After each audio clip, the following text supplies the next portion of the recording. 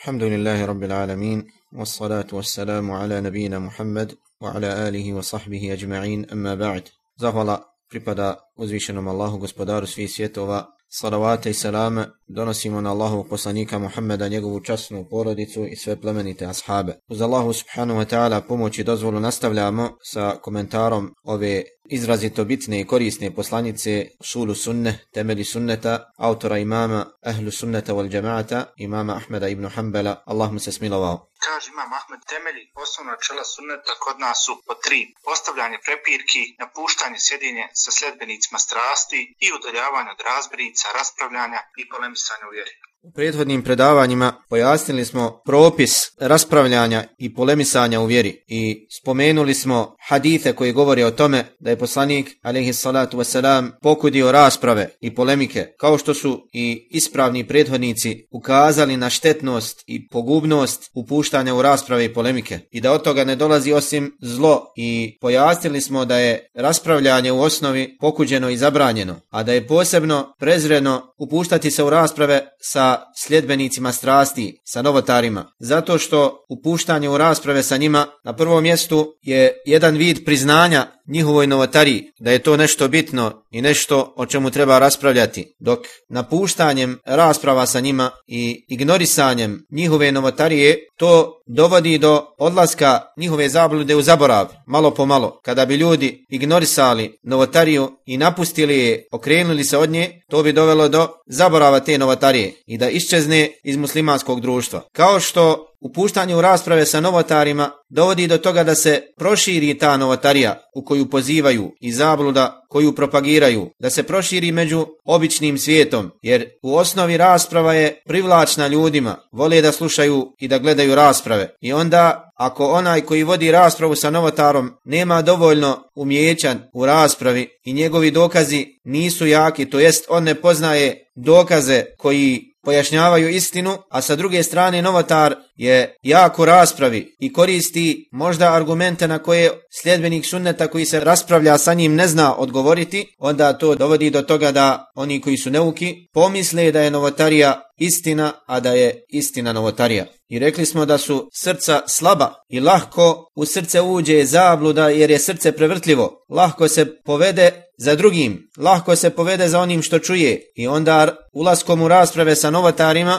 bojat se za ono koji raspravlja sa njima da ne posustane sa pravog puta i da skrene u zabludu. Ali smo rekli da rasprava ili polemika u određenim situacijama može biti propisana, pohvalna, pa čak i naređena, a to je u situaciji kada nema drugog izbora osim da se uđe u raspravu. Kada ako bi napustili raspravu, to bi dovelo do širenja zablude i novotarije i dovelo bi do veće štete po islam i muslimane, onda je propisano ući u raspravu da bi se pojasnila istina i razdvojila od zablude, ali je dozvoljeno samo onom koji posjeduje dovoljno znanja i umijeća u raspravi da je u stanju poraziti zabludu i uzdići sunnet Allahovog poslanika sallallahu alejhi ve sellem. Kao što smo i naveli primjere propisanih rasprava kao rasprave Allahovih poslanika i vjerovjesnika sa svojim narodima, kada su raspravljali sa njima da bi im dostavili istinu i uspostavili nad njima dokaz i otklonili nejasnoće i zapreke prije nego ih je zadesila Allahova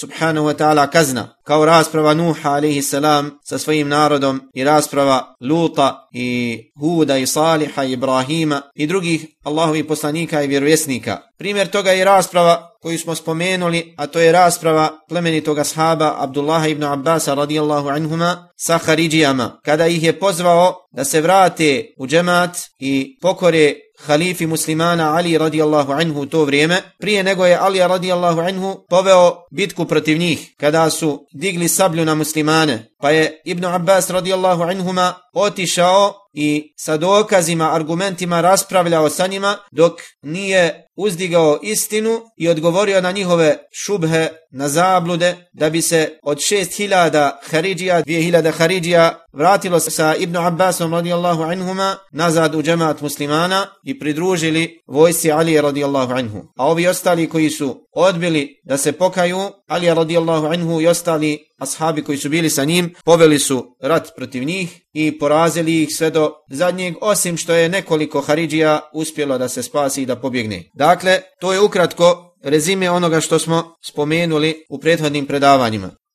Riječi imama Ahmeda ibn Hanbala, rahimahullah, u ovoj poslanici napuštanje sjedenja sa sljedbenicima strasti. Ovim riječima imam Ahmed aludira na izbjegavanje sljedbenika strasti, na udaljavanje od novotara. Kaže, Allah mu se smilovao, napuštanje sjedenja sa sljedbenicima strasti, to jest sa novotarima. Musliman koji se čvrsto drži Kur'ana i sunneta, dužan je da slijedi ono na čemu su bili ispravni prethodnici ovog ummeta, da slijedi sunnet Allahovog poslanika sallallahu alaihi wasallam i uputu na kojoj su bili njegovi ashabi radijallahu anhum i imami prvaci ovog ummeta iz prvih i odabranih generacija, a iz toga proizilazi da se udali od novotarija, da napusti sve novotarije, da se maksimalno kloni svih novotarija u vjeri i da se udali od svakog puta koji ga vodi ka novotarijama. A od toga je i zbližavanje sa sljedbenicima strasti, sa novotarima, da im bude blizu, da sa njima sjedi, razgovara, druži se i tome slično, jer to će ga dovesti do toga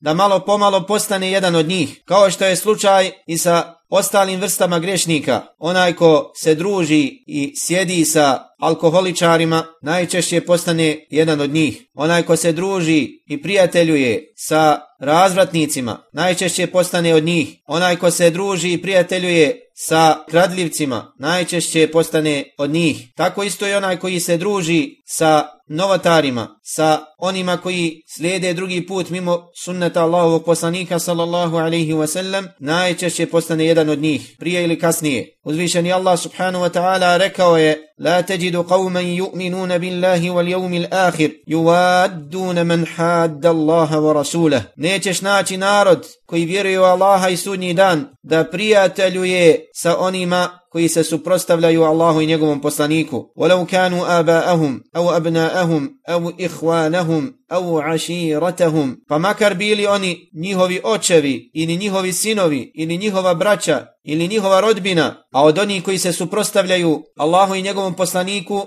su bez imalo sumnje sljedbenici strasti, oni koji vjeru slijede po svojim strastima, a ne onako kako je objavljena, koji tumače vjeru po svojim prohtjevima, ne slijede sunnet i one koji su najbolje razumjeli taj sunnet, a to su ashabi Allahovog poslanika sallallahu alaihi wasallam, nego po svom nahođenju praktikuju vjeru, po svom nahođenju vjeruju i po svom nahođenju ibadet čine, ili u tome slijede one koji su ih pretekli u tome, u novotarijama, pa se slijepo povode za njima, bez razlikovanja pravog puta od zablude. Allah tabaraka wa ta'ala kaže: وَلَا تَرْكَنُوا إِلَى الَّذِينَ ظَلَمُوا فَتَمَسَّكُمُ النَّارُ. Nemojte naginjati prema onima koji nepravdu čine, prema onima koji su zulumčari, فَتَمَسَّكُمُ النَّارُ, pa da vas zbog toga prži vatra. Nemojte se naklanjati prema onima koji nepravdu čine, koji čine zulum, فَتَمَسَّكُمُ النَّارُ, pa da vas oprži vatra. وَمَا لَكُمْ مِنْ دُونِ اللَّهِ مِنْ أَوْلِيَاءَ ثُمَّ لَا تُنْصَرُونَ. I onda nećete imati pomagača niti zaštitnika mimo Allaha i nećete biti potpomognuti. U ovom plemenitom ajetu Allah subhanahu wa ta'ala zabranjuje vjernicima da naginju ka onima koji nepravdu čine, žestoko im prijeti, a nepravda je, kako to definišu islamski učenjaci, wad'u shay'in fi ghayri mahalli. Nepravda je da se stvar stavi na pogrešno mjesto. Kada uzmeš nekom imetak bespravno, učinio si mu nepravdu, zato što si njegov imetak uzeo sebi, stavio si nešto na pogrešno mjesto i time si učinio nepravdu. Kada optužiš nekoga da je ukrao bez dokaza, učinio si nepravdu, zato što si krađu pripisao onome koji to nije uradio i time si stavio stvar na pogrešno mjesto, pa si učinio nepravdu. Onaj ko ibadet usmjeri nekom drugom mimo Allahu tebaraka wa ta'ala, upućuje dovu kaboru ili nekom šejhu mrtvom ili evliji ili kipu, time čini najveću nepravdu, zato što je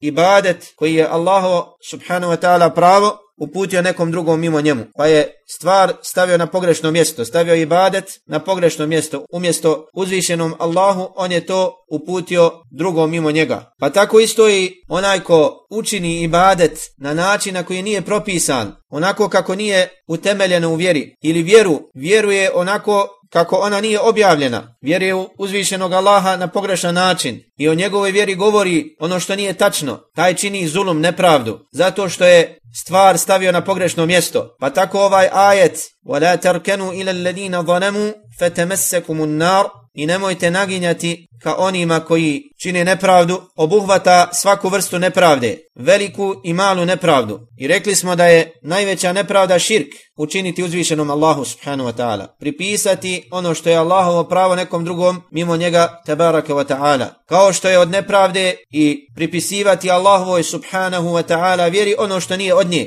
jer time stavljamo stvar na pogrešno mjesto. Svaka novotarija i zabluda nema veze sa islamom. Islam je od toga čist i onaj ko zastupa novotarije i poziva u novotarije ili izmišlja novotarije, bid'ate u vjeri, takav čini zulum prema sebi kao što čini zulum i prema vjeri. I takve obuhvata ovaj ajet, kao što obuhvata i one koji naginju ka takvima, prijetnja koja se spominje u ovom ajetu, da oni koji naginju onima koji čine zulum, da će ih pržiti vatra, da nas Allah uzvišeni sačuva toga. Bilježe imam Buhari i Muslim od Abdullaha ibn Mas'uda radijallahu anhu, koji prenosi da je Allahov poslanik sallallahu alaihi wasallam rekao: Al mar'u ma'a man ahab.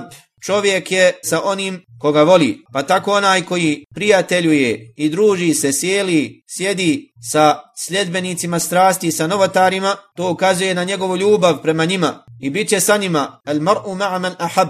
Čovjek je sa onim koga voli, pa onaj ko voli novotare, on je jedan od njih. Ili kao što je došlo u drugom hadithu kojeg bilježe imam Ahmed, Ebu Davud, Tirmidhi i drugi, od Ebu Hurere radijallahu anhu, da je Allahov poslanik sallallahu alaihi wasallam rekao: Ar-rajulu ala dini qalili. Čovjek je na vjeri svog prijatelja. Falyanzur ahadukum man yukhalil. Pa neka svako od vas gleda sa kime prijateljuje. Čovjek je na vjeri svoga prijatelja. Pa onaj ko prijateljuje sa sljedbenicima strasti u vjeri, sa novotarima, onima koji pozivaju u zabludu, on je na njihovoj vjeri. Da nas Allah tebaraka wa ta'ala sačuva toga. Također bilježi imam Buhari od Ajše radijallahu anha i imam Muslim od Ebu Hurere radijallahu anhu, da je Allahov poslanik sallallahu alaihi wasallam rekao: Al arwahu junudun mujannadah. Duše su regrutovana vojska. Fama ta'arafa minha i'talaf, wama tanakara minha ikhtalaf. Pa one koje se prepoznaju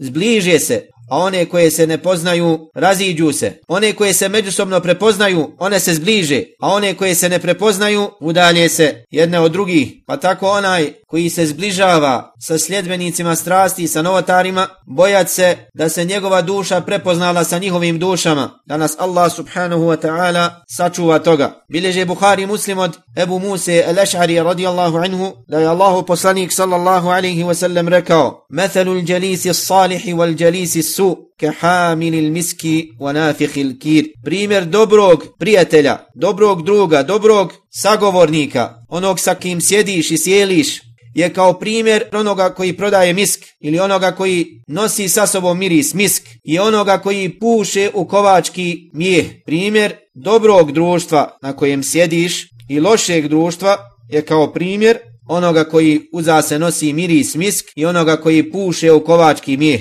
فحامل المسك إما أن يحذيك وإما أن تبتاع منه وإما أن تجد منه ريحا طيبة. Onaj koji nosi miris, vlasnik miska, ili će ti ga pokloniti, ili ćeš od njega kupiti misk, ili ćeš od njega osjetiti lijep miris. وَنَافِقُ الْكِيرِ إِمَّا أَنْ يَحْرِقَ ثِيَابَكَ وَإِمَّا أَنْ تَجِدَ رِيحًا خَبِيثًا. A onaj koji puše u kovački mijeh, ili će ti spaliti odjeću, ili ćeš od njega osjetiti ružan miris. Pa je takav i primjer sljedbenika sunneta i sljedbenika novotarije. Onaj ko sjeli sa sljedbenikom sunneta, od njega ćeš čuti nešto korisno, ili će te podučiti nekom sunnetu i tome slično, za razliku od sljedbenika novotarije, koji ili će ti spaliti vjeru, okrniti tvoju vjeru, ubaciti neku šubhu i nedoumicu pa da posumnjaš ono što je istina, ili ćeš od njega osjetiti ružan miris novotarije. Da nas Allah tebaraka wa ta'ala sačuva. Ovi ajeti hadithi su dokaz u osnovi da treba izbjegavati griješnike. Svejedno radilo se o novotarima ili onima koji pozivaju druge vidove griješenja prema Allahu subhanahu wa ta'ala, ali posebno se odnose na novotare zato što je novotarija u vjeri opasnija od grijeha koji nisu novotarija, iako je jedno i drugo opasno i štetno po vjernika. Kaže Allah subhanahu wa ta'ala: وَقَدْ نَزَّلَ عَلَيْكُمْ فِي الْكِتَابِ أَنْ إِذَا سَمِعْتُمْ آيَاتِ اللَّهِ يُكْفَرُ بِهَا وَيُسْتَهْزَأُ بِهَا فلا تقعدوا معهم حتى يخوضوا في حديث غيره إنكم إذا مثلهم. Već vam je objavljeno u knjizi: An idha sami'tum ayati Allahi yukfaru biha. Kada čujete Allahove ajete da se u njih ne vjeruje ili da se sa njima ismijava, da im se neko izruguje, fala taq'udu ma'ahum. Nemojte sjediti sa takvima. Hatta yakhudu fi hadithin ghayrih. Sve dok ne pređu u neki drugi govor, sve dok ne ostave taj govor kojim negiraju Allahove ajete i smijavaju se sa njima, u protivnom innakum idhan mithluhum. Onda ste i vi kao oni. Kaže poznati imam mufassira Ibn Jarir at-Tabari: fi hadhihi al-ayati ad-dalalatu al-wadiha ala an-nahy an mujalasati ahli al-batil min kulli naw'in min al-mubtadi'ati wal-fasaqa. U ovom ajetu je jasan dokaz da je zabranjeno sjediti sa sljedbenicima zablude, svake vrste zablude, od novotara i velikih grešnika. Ovaj ajet je jasan dokaz da je zabranjeno sjediti sa sljedbenicima zablude, od novotara i velikih grešnika kada govore o svojoj zabludi i pozivaju svoju zabludu. Kaže: وَبِنَحْوِ ذَلِكَ كَانَ جَمَعَةٌ مِنَ الْأُمَّةِ الْمَاضِيَةِ يَقُولُونَ. I tako je skupina ispravnih prethodnika ovog ummeta govorila da je zabranjeno sjediti sa sljedbenicima zablude od novotara i velikih grešnika. Sa novotarima i sa velikim grešnicima koji pozivaju zabludu, kada pozivaju svoju zabludu, zabranjeno je sjediti sa njima. Ovo je spomenuo imam Ibn Jarir at-Tabari u svom poznatom tefsiru, u komentaru ili tumačenju ovog ajeta. I zato kaže imam Al-Bagawi, koji je preselio 516. hidžetske godine, u svom poznatom dijelu Šarhu Sunnah: وَقَدْ مَضَتِ الصَّحَابَةُ وَالتَّابِعُونَ وَأَتْبَعُهُمْ وَعُلَمَاءُ السُّنَّةِ عَلَى هَذَا مُتَّفِقِينَ على معاداة أهل البدعة ومهاجرتهم. Ashabi, tabi'ini i oni koji njih slijede od učenjaka sunneta bili su jednoglasni, ujedinjeni,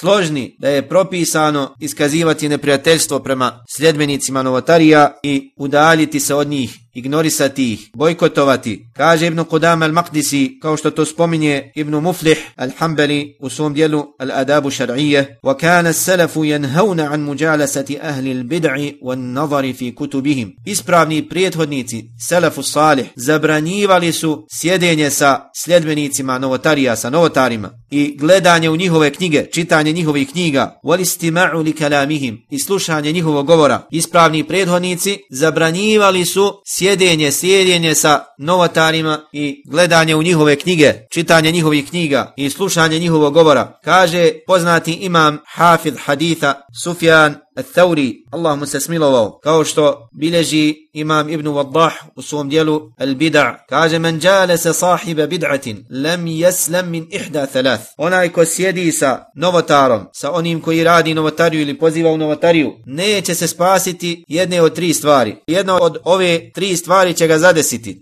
imma an yakuna fitnatan li ghayrihi, ili će time sjedenjem sa novotarom biti iskušenje nekom drugom, fitna, smutnja za nekog drugog. Wa imma an yaqa fi qalbi shay'un fayazilla bihi fayudkhiluhu Allahu an-nar. Ili će zbog tog sjedenja sa novotarom u njegovo srce ući nešto od novotarija i tako posustati, skrenuti, okliznuti se na pravom putu, pa ga Allah zbog toga uvesti u vatru. Wa imma an yaqul wallahi ma ubali ma takallamu fa inni wathiqun bi nafsi. Ili će reći taj sljedbenik sunneta koji sjedi sa novotarom: tako mi Allaha, ja se ne obazirem na ono što oni govore, ne manim za onim što oni govore, ja sam siguran sam u sebe, ne sumnjam u svoj iman, siguran sam da sam čvrst na sunnetu. Pa kaže Sufjan al-Thawri: faman amina Allaha ala dinihi tarfata ayn salabahu iyah. A onaj ko bude siguran kod uzvišenog Allaha za svoju vjeru onoliko koliko je treptaj oka,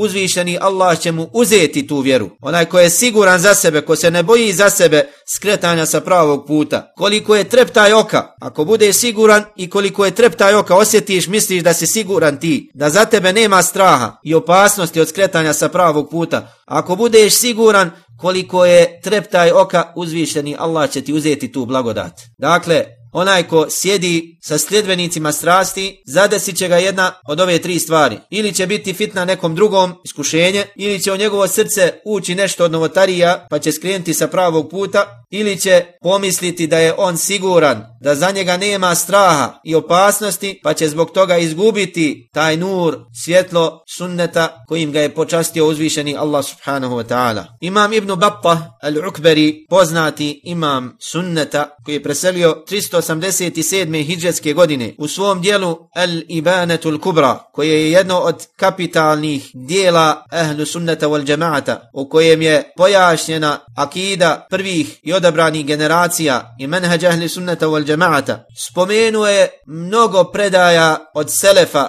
ispravnih prethodnika, lancima prenosilaca u kojima je posticaj na udaljavanje od sljedbenika strasti i napuštanje sjedenja sa njima. Od predaja koje je spomenuo imam Ibn Battah lancima prenosilaca je predaja od Ebu Qilabe rahimahullah, koji kaže: la tuđalisu ashabel ahwa, nemojte sjediti sa sljedbenicima strasti, fa inni la amanu an yagmisukum fi dalalatihim, jer ja za vas nisam siguran, jer se bojim za vas da vas ne uvedu u svoju zabludu, da vas za sobom ne povedu u svoju zabludu, au yelbisu alejkum ba'da ma ta'rifun, ili da vam pomute, da vas zbune po pitanju nečega što već poznajete, da vam ubace sumnje po pitanju onoga što već poznajete i što vjerujete. Također spominje od Hasan al-Basrija da je rekao: la tuđalisu ahl al-ahwa, fa inna muđalesatahum mumridatun lil qulub, nemojte sjediti sa sljedbenicima strasti, misli se na one koji pozivaju u novotarije, fa inna muđalesatahum mumridatun lil qulub, zaista je sjedenje sa njima bolest za srca.